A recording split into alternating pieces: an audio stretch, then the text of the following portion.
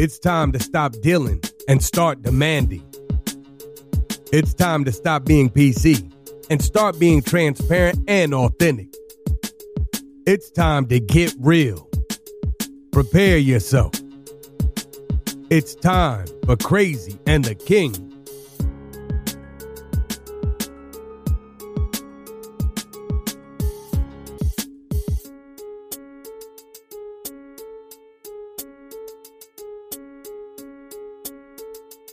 Welcome to another episode of Crazy and the King. You're going to hear one voice and only one voice. This actually is the first time that Crazy and the King is going to be released without my trusted pod partner. Julie is out doing big things, and I really thought about whether or not I wanted to try to imitate her voice. Figured that wouldn't go over too well. And then I said I wanted to have a conversation with Julie, you know, kind of like ask a question and then be silent. And then have that conversation like, oh, Julie's talking to me, but you all really couldn't hear Julie's voice. But then I said, that sounds real stupid. So we decided against that as well. So I said, what we will do is just simply be who we are. I'm not the craziest, the wildest person in the world. That's her thing. I'm just going to play my role.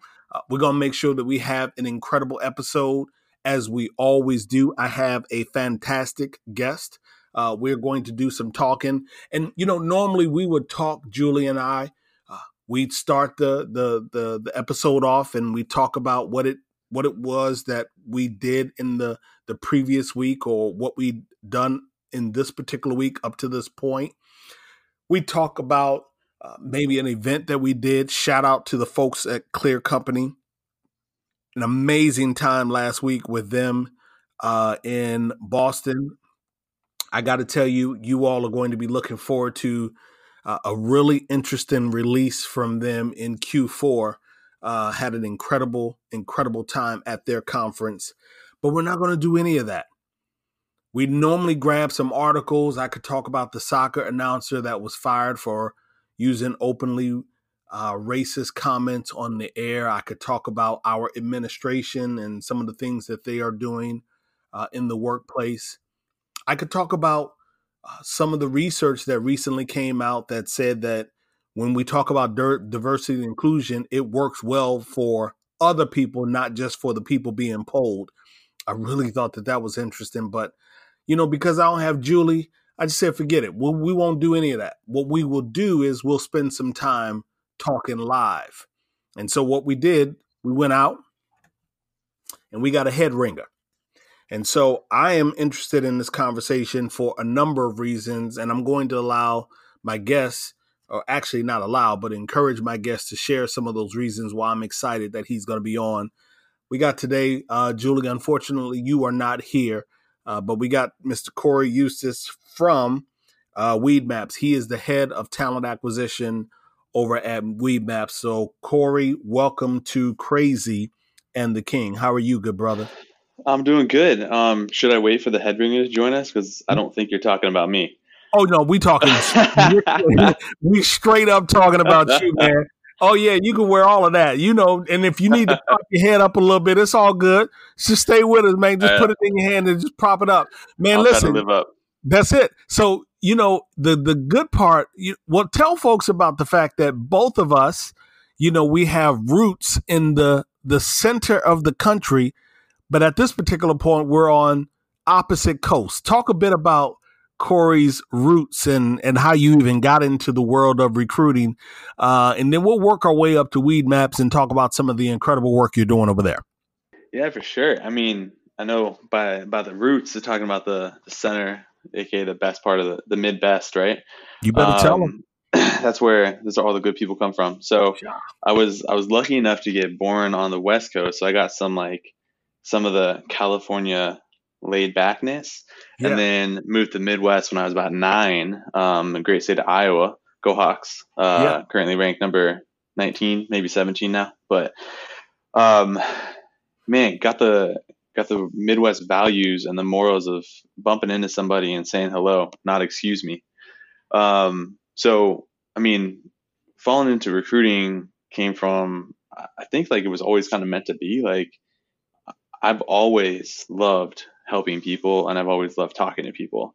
Mm-hmm. I'm a science-based person in my head and faith in my heart, and trying to understand how people work, trying to understand how they interact with one another, what makes them tick has always been a fascination of mine. And so I actually went to college started as a biochemical engineering major, switched over into psychology, and then graduated pretty much because I met the girl of my dreams, who's now my wife, and wanted to get out of college versus going to get my doctorate, which would have been like maybe 4 years ago I would have finally graduated. So Yep. I don't need that. Yeah. And kind of fell into recruiting. Like, they found me, the first agency I ever worked for, and the only agency I've ever worked for that matter, found me on Monster. Okay. If anybody even uses that anymore. So actually, so let me ask you, were you old actually, school ATS. so let me ask you, Cory, were you on Monster looking for a recruiting role? Was your resume in that repository? Okay, go ahead. It was in the repository, but I was looking for sales or financial planning, to be honest. All right. Okay. And so I actually had 2 offers. I had one for this agency and one for a financial planning and or investment banker. And I basically said, all right, this job is going to be controlled by what other people think of me, as in the investment banking one, like how much money I make for people, who just all the stuff that goes along with that. Like, I don't need to go into it because I have a lot of friends that are that, but there's a lot of stuff that goes with it, just like a lot of stuff goes with recruiting. But from a recruiting standpoint, they were like, you have an uncapped commission, you get to make what you want, you get to do what you want and help people. I was like, that sounds good. I'll do that. Yeah. And fell into it, just fell in love with it. And now here we are 10 years later. 10. So 10 years later, it'll be 11 in March. So how much time did you spend at the external agency before you went corporate? So I was there for 6.5 years, almost 7, and went to a startup after that. That was actually one of my clients. Just typically how most agency works is you go to one of the clients that you're helping already to help go hypergrowth. It didn't work out like a lot of startups, but ended up at SpaceX through a person I had met at a conference who's a great talent person. Her name's Leah May. She's up in LA now. She's great. And she hired me on at SpaceX, spent about a year there after about almost 2 years, or a year and a half at the startup. And then came through SpaceX for about 10, 11 months, and then ended up here. When I got a phone call from a friend up in the Bay Area that had a mutual connection that just happens to be my boss now. So I feel like Lars Schmidt used to work for SpaceX. Am I right on that? Yeah, definitely. I'm pretty sure. Yeah. It sounds familiar. Yeah. Okay. So I was going to ask you my time. Okay. I was going to ask if paths crossed. All right, cool. So listen, if you are hopping on Twitter, wondering who we are having a conversation with, and you want to get, visuals, and you want to be able to follow the work that's being done over at Weedmaps, you can find Cory on Twitter at Cory Eustice. That's CoryEustice, Cory Eustice, all one word on Twitter, and he's fairly active. That's how we met, right? Say it again. That's how we met, right? That's absolutely how we met. Tell people about that. What was it about, me on Twitter that made you feel like we needed to connect? What was going on in your mind? Pretty sure that Aaron Wilson was our mutual point of connection. Oh yeah. Shout out to Aaron. Yeah, homie. So we had been chatting for a long time about D&I and a lot of different stuff. And he was like, yo, you should follow this guy named Torin. And I started looking at it, and I started following you. And then I started liking what you said, started liking it. You threw out a couple of appreciation tweets and follow back. And then we started talking, and then we ended up at the same conference together, got lunch, shared some jambalaya, if my memory serves me correct, and some sweet tea. Yes. That place was amazing, by the way. That place was the bomb. Super good. Some really good cornbread too. Hey, and you know what? Speaking of, the conference, you remember that brown building that we walked by, that crazy architecture that we walked by? Yeah. So we won't even go into it on this pod, but needless to say, found out who actually owned that building, and they actually had a bit of drama a couple of weeks ago. The owner of that particular architecture, it's a bomb building. I wish I had the name of it right now so that I could point people to it. Maybe I will put that in the show notes. But you're absolutely right. We did. We absolutely enjoyed lunch. We actually left the conference. We were at the Greenhouse Open event this past June up in New York City. I love Daniel Tate. Yeah, he's a great guy.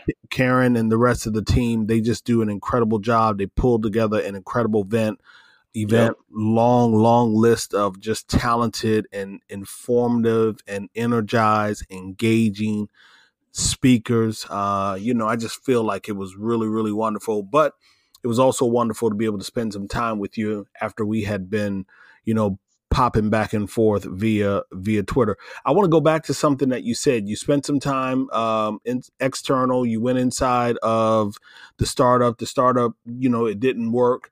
Think about that now. Could you go back into that startup? I'm not saying what you did after that, but that particular one that was once your recruiting client that you went to work for. Do you know enough now that you could have gone in and helped them to make a difference from your perspective? I mean, I definitely would have done some things differently. Like what? Because what that suggests is that there was a possibility that the importance of building teams was there. It doesn't change the business model and what we would have wanted the founders to do and the CTO to do. I know there are a lot of moving parts, but from a building high performing team perspective, are there some things that Cory knows today that would have helped him, 8 years or so ago? Absolutely. So first thing, I would have definitely come in with a little bit smaller of a stick. Okay. I came in knowing that their hiring process was pretty broken and knowing exactly how to fix it, when in reality, what I should have done is sat down and taken what I thought we should do, but talk to everybody and ask questions and ask, well, what's the pain points that you're finding? What do you want this company to look like? What do you want this hiring process to say about us as a company? And then whether we got to the same place or got to a different place, it would have been a place together versus a place that was dictated by me. Yeah. Which always, fellowship is always way easier than everything else. It's like, it's what's the old saying, like you get more bees with honey. Yeah. Like that's definitely true. And so would have 100% asked more questions. We hired fast because we needed to. And I think we still would have done the same thing, but I would have been a little bit more deliberate about how we really rated people and how we set it up.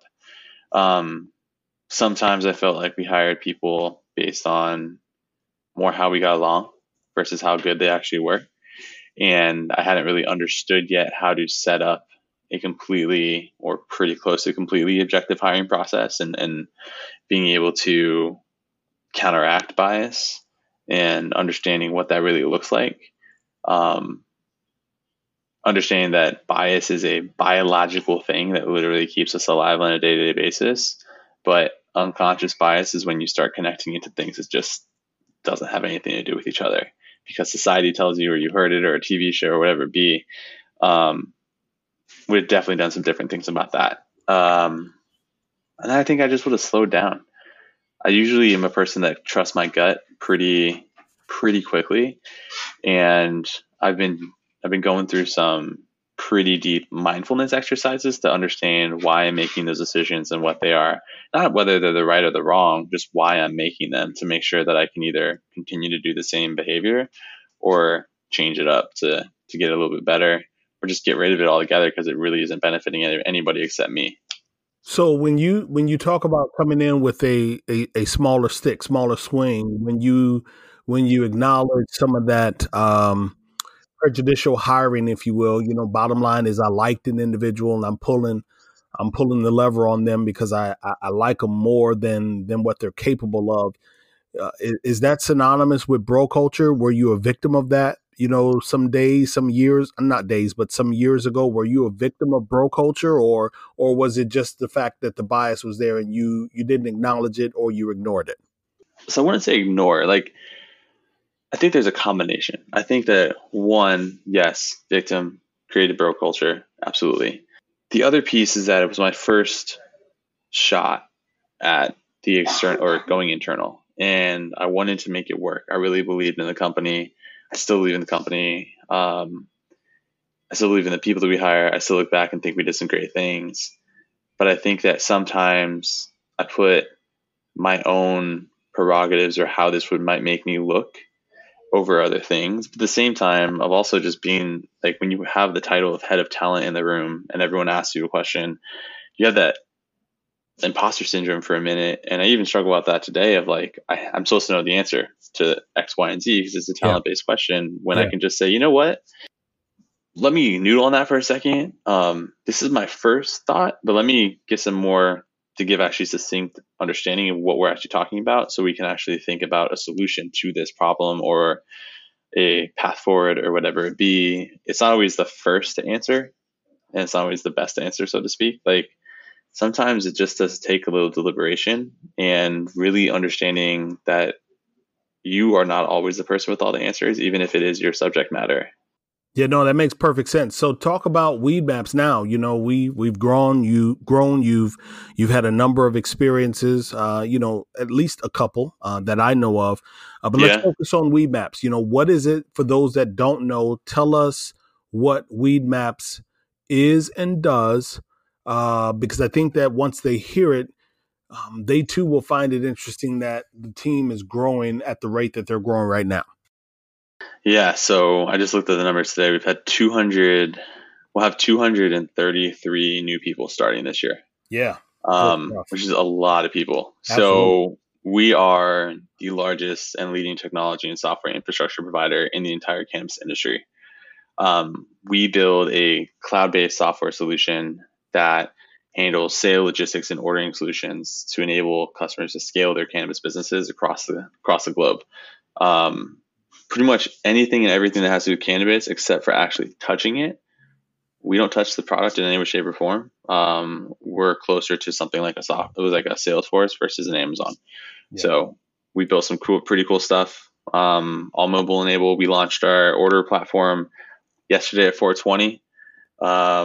Started getting good traction. So things are super, super exciting right now, and we are growing, pun intended, like a weed. So yeah. You know what? And that 420 launch was purposeful by design, correct? Of course it was. Just like we hit the gong, just like we hit the gong every day at 420 across the entire buildings.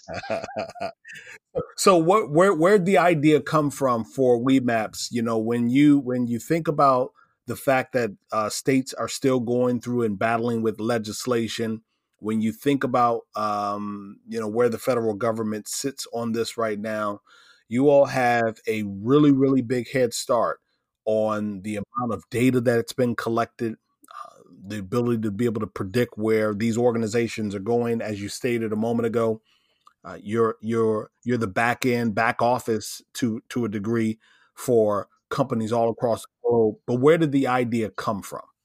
Yeah, so the idea came from a guy named Justin Hartfield, who's our chairman, who's chairman emeritus now. He was at UCI and basically was like, what's UCI, Cory? What's UCI? Yo, UCI is the University of California, Irvine, which is actually one of the top schools in the country now. Okay. I think one of the top public schools like in the entire country, maybe even top.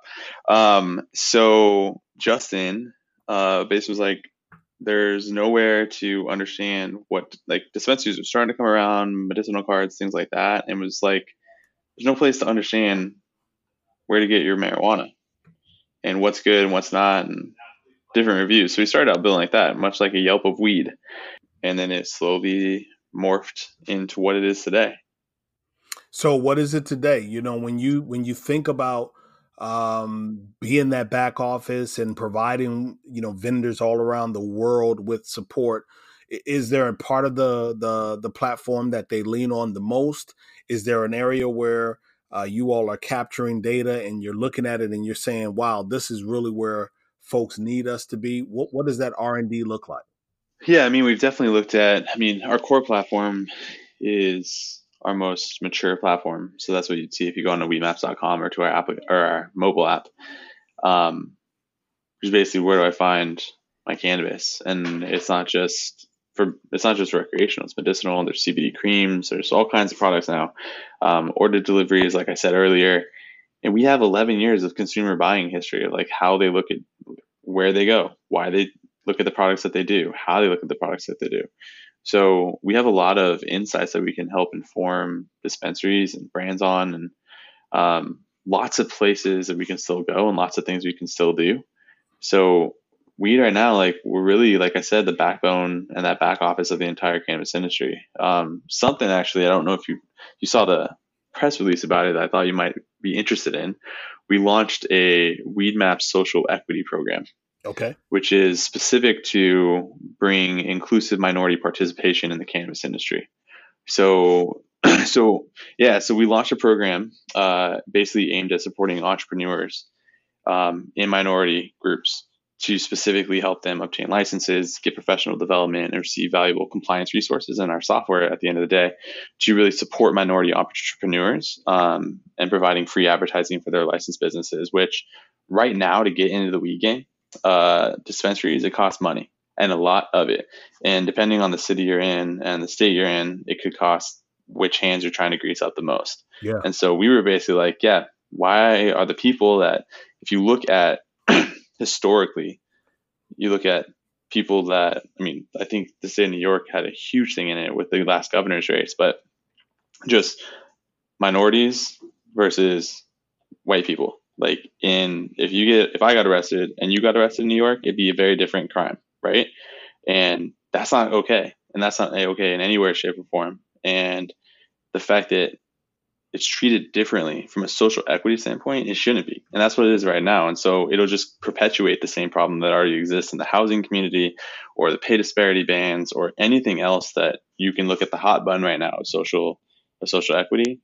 It all rolls back to all the same stuff. And so what we can't keep doing is having the same problem persist. And right now, even though cannabis has been around for centuries, right now is a unique time in the history of the development of the cannabis industry itself. Is that if you look back, like, man, I wish I would have bought a house in Laguna Beach like 50 years ago. Well, this is that opportunity right now for these people. Yeah. So let me ask you then, when I listen to what you mentioned there in the press release, I think about what Postmates did when they were having the ICE raids and, individual, Oh yeah. And so they, on their platform, they would actually provide, here are some of the steps. These are things that you can do that are legal and well within your rights. And so, when you think about that advocacy and that support that that Weed Maps is trying to provide with underrepresented minorities inside of these spaces, are you all doing policy work as well? Do you have a team that's addressing policy work? What are you doing there? Yeah, absolutely. I mean, we have a government relations team that's pretty essential and crucial to a lot of cannabis legislation that's been passed across the country. I can't go into detail on all of it, but just know that like we definitely are there. We're fighting social equity programs right now as far as incarcerations go. We're working to reverse those things. Like these are all things that are in the back and always like the way government relations work, it's all done in the shadows, unfortunately, but we're there. Like we are there. We are pushing it in the right direction and we are there for the right reasons. Launched in 2008, Weed Maps really is driving the cannabis industry. They have their core Weed Maps product. They have a brands section. They have a menu section. And then, of course, they have an area where you can get news and different information like Cory just alluded to there. I really brought you on in part because of the space that you're in. I don't think that it's talked about enough. I still think that it's one of those areas where some people feel like it's off limits. Yeah, it's so true. You don't talk about it. Yeah. It's the thing at the party that you're like, if we're at a party together and like, you're like, yo, I want to talk about this thing. And then your friend's like, hey, you know what? I got some really good weed. Wait, you smoke? Yeah. What? Then all of a sudden it's like, dude, I've been smoking for like decades. It's like, incredible. Oh, geez, all these things. Yeah. Yeah, it's incredible. And so I really felt like, it was overdue that we had you on, and I'm glad that you decided to do it. But another reason why I decided to have this conversation with you is because you care about diversity, equity, inclusion, and belonging. You've already hinted to it twice in the conversation. I just actually moved by it because I wanted to save it for now. I wanted it to be, a part of the last aspect that we touched on. But why is it important to you? And let that take you right into the 8 Mile concept that you have with your recruiting team? Oh yeah. So, I mean, look, point blank, diversity and inclusion is important because it's what it means to be a human. Like as human beings, we are supposed to accept and be loving of one another. Like full stop, right there. The way that society has pushed down this and that, like across the world, like it's just we got off track a long time ago, like a long time ago. And I know we don't Well, have. some would argue with you, Cory, that we've never been on track, to be quite honest, but go ahead. Well, I would say it depends what you believe, right? Okay. Like if you go all the way back to the beginning of time and you believe in that almighty Bible book, then I think we were on track for a little bit and then we fall a man real quick. So I think that it comes from a place like it comes from one that you just need to be a great human always and lead with that. When it's hard for me because I feel like I am a white male. I grew up with white privilege. I grew up in a middle income, middle of America house. I get it. Like I understand what those things are. And I think that a lot of times, and we talked about this a lot over lunch, is that people don't want to talk about it because they feel like they're not capable of doing it because I am white, so I shouldn't be talking about other people. But in reality, I'm the person that needs to be fighting the most for everything else, or just as much, I should say, than everybody else, because we can help push where it needs to actually be pushed on and not be afraid to have those tough conversations and be okay to accept and have anger on us or frustration or guilt and all those things and understanding that they're there, but not letting them paralyze us to not do anything about it. Yeah, I agree. Absolutely agree. Talk about that 8 Mile concept that you all have. Yeah. So the 8 Mile thing comes from, when I was at the agency side, we would talk about basically talking to hiring managers and talking to candidates specifically. And my boss would always say crystal ball. And I'm like, what does that even mean? I was like, are you Miss Cleo? And he's like, no. And I'm like, this reference does not work. And so we started using the reference 8 Mile, just like in the movie 8 Mile, Absolutely. where basically you said, just like B Rabbit says, I'm going to tell you everything about me. I live in a trailer park with my mom, all these things. Now, what are you going to say about me? Mm-hmm. And so when we look at it from WeMap standpoint, we know we have our issues. We know we have our problems, just like every other company. And so we say, look, here's all the things wrong with us.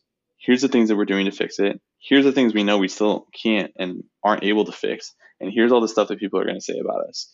Here's all the stuff that's true. We own every single piece of it. It's up to you on what you want to do with your career. Don't let other people influence it.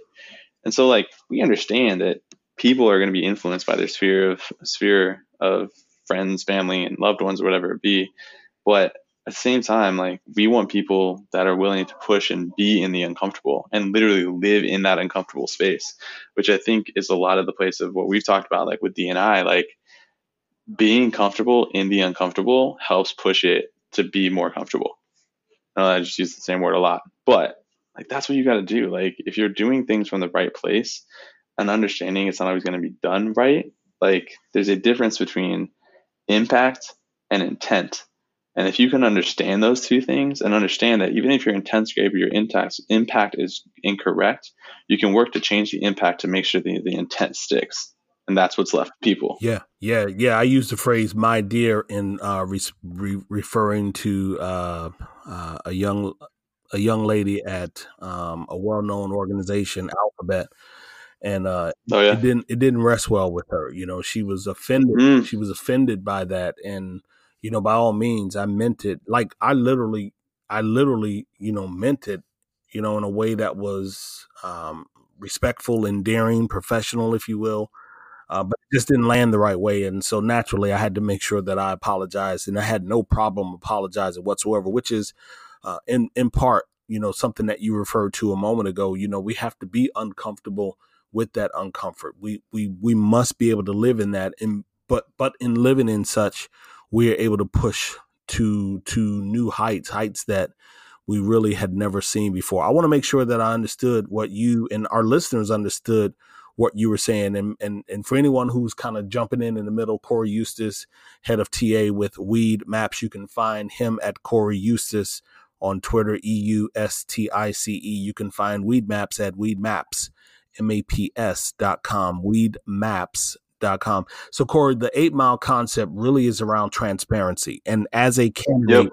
if I'm dealing with one of your recruiters or hiring managers, what you're saying to me is that you will get in and share with them. If it's a technical interview, you'll talk about applications or parts of the Yeah. tech stack that are not just up to par or that are perhaps running too slow or, missing, some dynamicism. I don't know the word for that.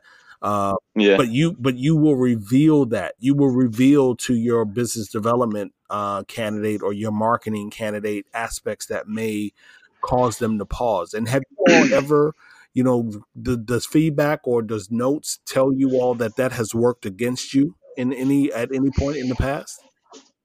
I'm sure it's weird. I mean, nothing's ever done perfect, I would say. And so what we strive for is to be able to leave someone walks into the interview process of Weedmaps, they leave it better. Whether that means they leave it with a job or they leave it better knowing that they know how to get their next job. I've been fortunate to not have to interview a lot, but when I do, it's still broken. Like, people still ask you, I know exactly what they want to hear. They ask you the question of where you're going to be in 5 years or why this role and all that. Like, sure, those things matter to an extent, but the reality is just that's not the way that the world works anymore. People aren't at the same company for 10, 15, 20 years. I wish they were. But it's at a place where we are trying to give transparent feedback to make sure that people can get better. Because the one thing that I've always heard from every candidate I've ever spoken to, I hate companies that don't tell me why. They just say, hey, we decided to go with another candidate, or hey, you're not a good fit. Thanks, bye. It's like I just invested hours of my time that I could have had with my significant other, my kids, whatever it be. And now I'm in a place where I don't know actually what I did wrong, so I can't get better in the next interview. And it goes back to what I said earlier, like being comfortable with who you really are. Like, there's a lot of people that are unfortunately not in that place yet, that they haven't come to grips with, like, it's okay to not be perfect, because nobody is, right? And really being okay with that, and then looking at yourself from an objective standpoint to be better. Sometimes we do need a little like kick in the butt. Sometimes we do need to be told kind of what we're not good at. And what we're here to try to do is always giving that transparent feedback for both good and bad. Like, when we hire people, we tell them the same stuff that they messed up on. Like, look, you messed up on these things. We're still hiring you, but here's what you need to work on when you come in. Because you're getting into a relationship and it needs to be transparent. You need to know what's going on. Now, have there been tough conversations where maybe a candidate's great, but they actually don't fit the team because they're not the nicest person to be around? Absolutely. And do we give them feedback? Absolutely. And is it super hard? 100%. Really hard. Because it's easy when it says, hey, you didn't do long division correctly, right? Because it's objective. But when it's like, hey, you actually showed some arrogance throughout the interview, and a couple of our interviewers actually picked up on it, and here's the things that were said. And we always give a chance to talk about it and talk through it, and we will always also give second chances if we feel that it's necessary. I got 2 questions for you before we close out. So share with me how the 8 Mile concept has helped around the D&I effort initiative in the organization. How it's helped specifically with D&I is just that people understand that we are transparent. Like, we're not the best at D&I right now. Like, cannabis is a lot like the tech industry. Like, it's heavy male dominated right now. We are doing a lot of things. I would not say everything we can yet, to push that further down. And so what it has done is that we're transparent about it. We're not like, yeah, we're focused on this and this and this. Like, look, here's the things we're focused on. We're not good at these areas right now. Yeah, you're going to be the first person XYZ on this team, or this, that, and the other. Like, we do a good job of making sure that we're getting at least diversity on every single panel for our interviews. What I do know is that we do a great job of, from the people that I've talked to, I know there's been some bad seeds that have since they're not here anymore, but the vast majority, there's not a lot of people that I ask, what's it like to be this at Weedmaps? And they like, I actually don't remember what it's like, because I just think I'm at Weedmaps. And that's what I want to hear. But I want to hear that from everybody. So until I can go ask somebody, what's it like to be a woman at Weedmaps? What's it like to be a person of color at Weedmaps? What's it like to be whatever else? That it's not, you know what, this is how it feels. It's, you know what, I forgot that I'm even this at Weed Maps. I just feel like another person. Like that's the goal. And we're not there yet by any means whatsoever. And I think that's the transparency where it helps, is that we're just honest about it. Like we're not perfect and we're trying to do all the things we are. But we're still going to mess up, but that's okay because we know where it's coming from the right place. Sounds like it is. How would you close the conversation today? You know, as an organization, you're leading TA, you have some things on the vision board that you and leadership are working on. I'm excited to hear about them later in 2020. But how would you close the conversation today? What piece of advice might you offer up to our listeners? What suggestion might you offer up to our listeners? What consideration? You can pick anything that you want, but how would you like our listeners to remember your time here with us at Crazy and the King? So I have 3 quick hitters, I would say. So 1, we're in a unique industry and there's a lot of unique industries out there. You got to find what's good for you and what you care about the most, not what somebody else is going to care about, because that's all that matters. You only got one life to live, so you might as well live it doing what you want to do. 2 is that if you're looking for a job, look for a job that you want to do and you'll be happy going to. I know that there's times where it's hard and you got to be desperate. Your desperation for getting a position and you have to take what's on the plate. I totally get that part of it, but do your best to understand what's the important things to you. My mom always told me, a lot of people say the grass is greener on the other side, but what I'll tell you, Cory, is that it's greener where you decide to water it. So if you want to focus on the things that matter to you, you should understand what those things are, so you know where to water. And then the third piece is if you're a company out there and you're a TA person, you're hiring a bunch of people, focus on the person.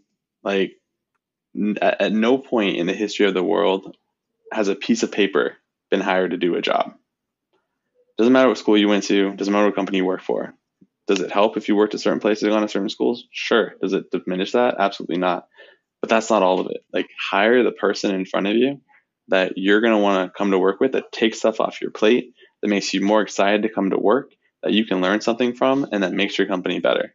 If you focus on those things, the rest works itself out. Crazy and the King, we try to do this thing each and every week because we are interested in making sure we usher you closer to a new definition around diversity and inclusion. We want to be a part of that informational, that vocal, that audible diet that better prepares you to build high performing teams and show up in the workplace and really be the whole self that organizations say that they want.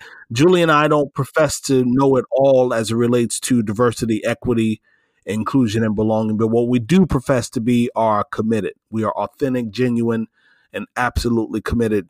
Cory Eustice with Weed Maps. I absolutely appreciate you taking some time to be on our podcast with us, and I absolutely mean it when I say that I'm going to check in with you in 2020 because I want to come back, when you've hired another X hundred of individuals and you've put some new checks and balances and processes in place, and I want to be able to talk about that. So we thank you for being on the show, good brother. I really do.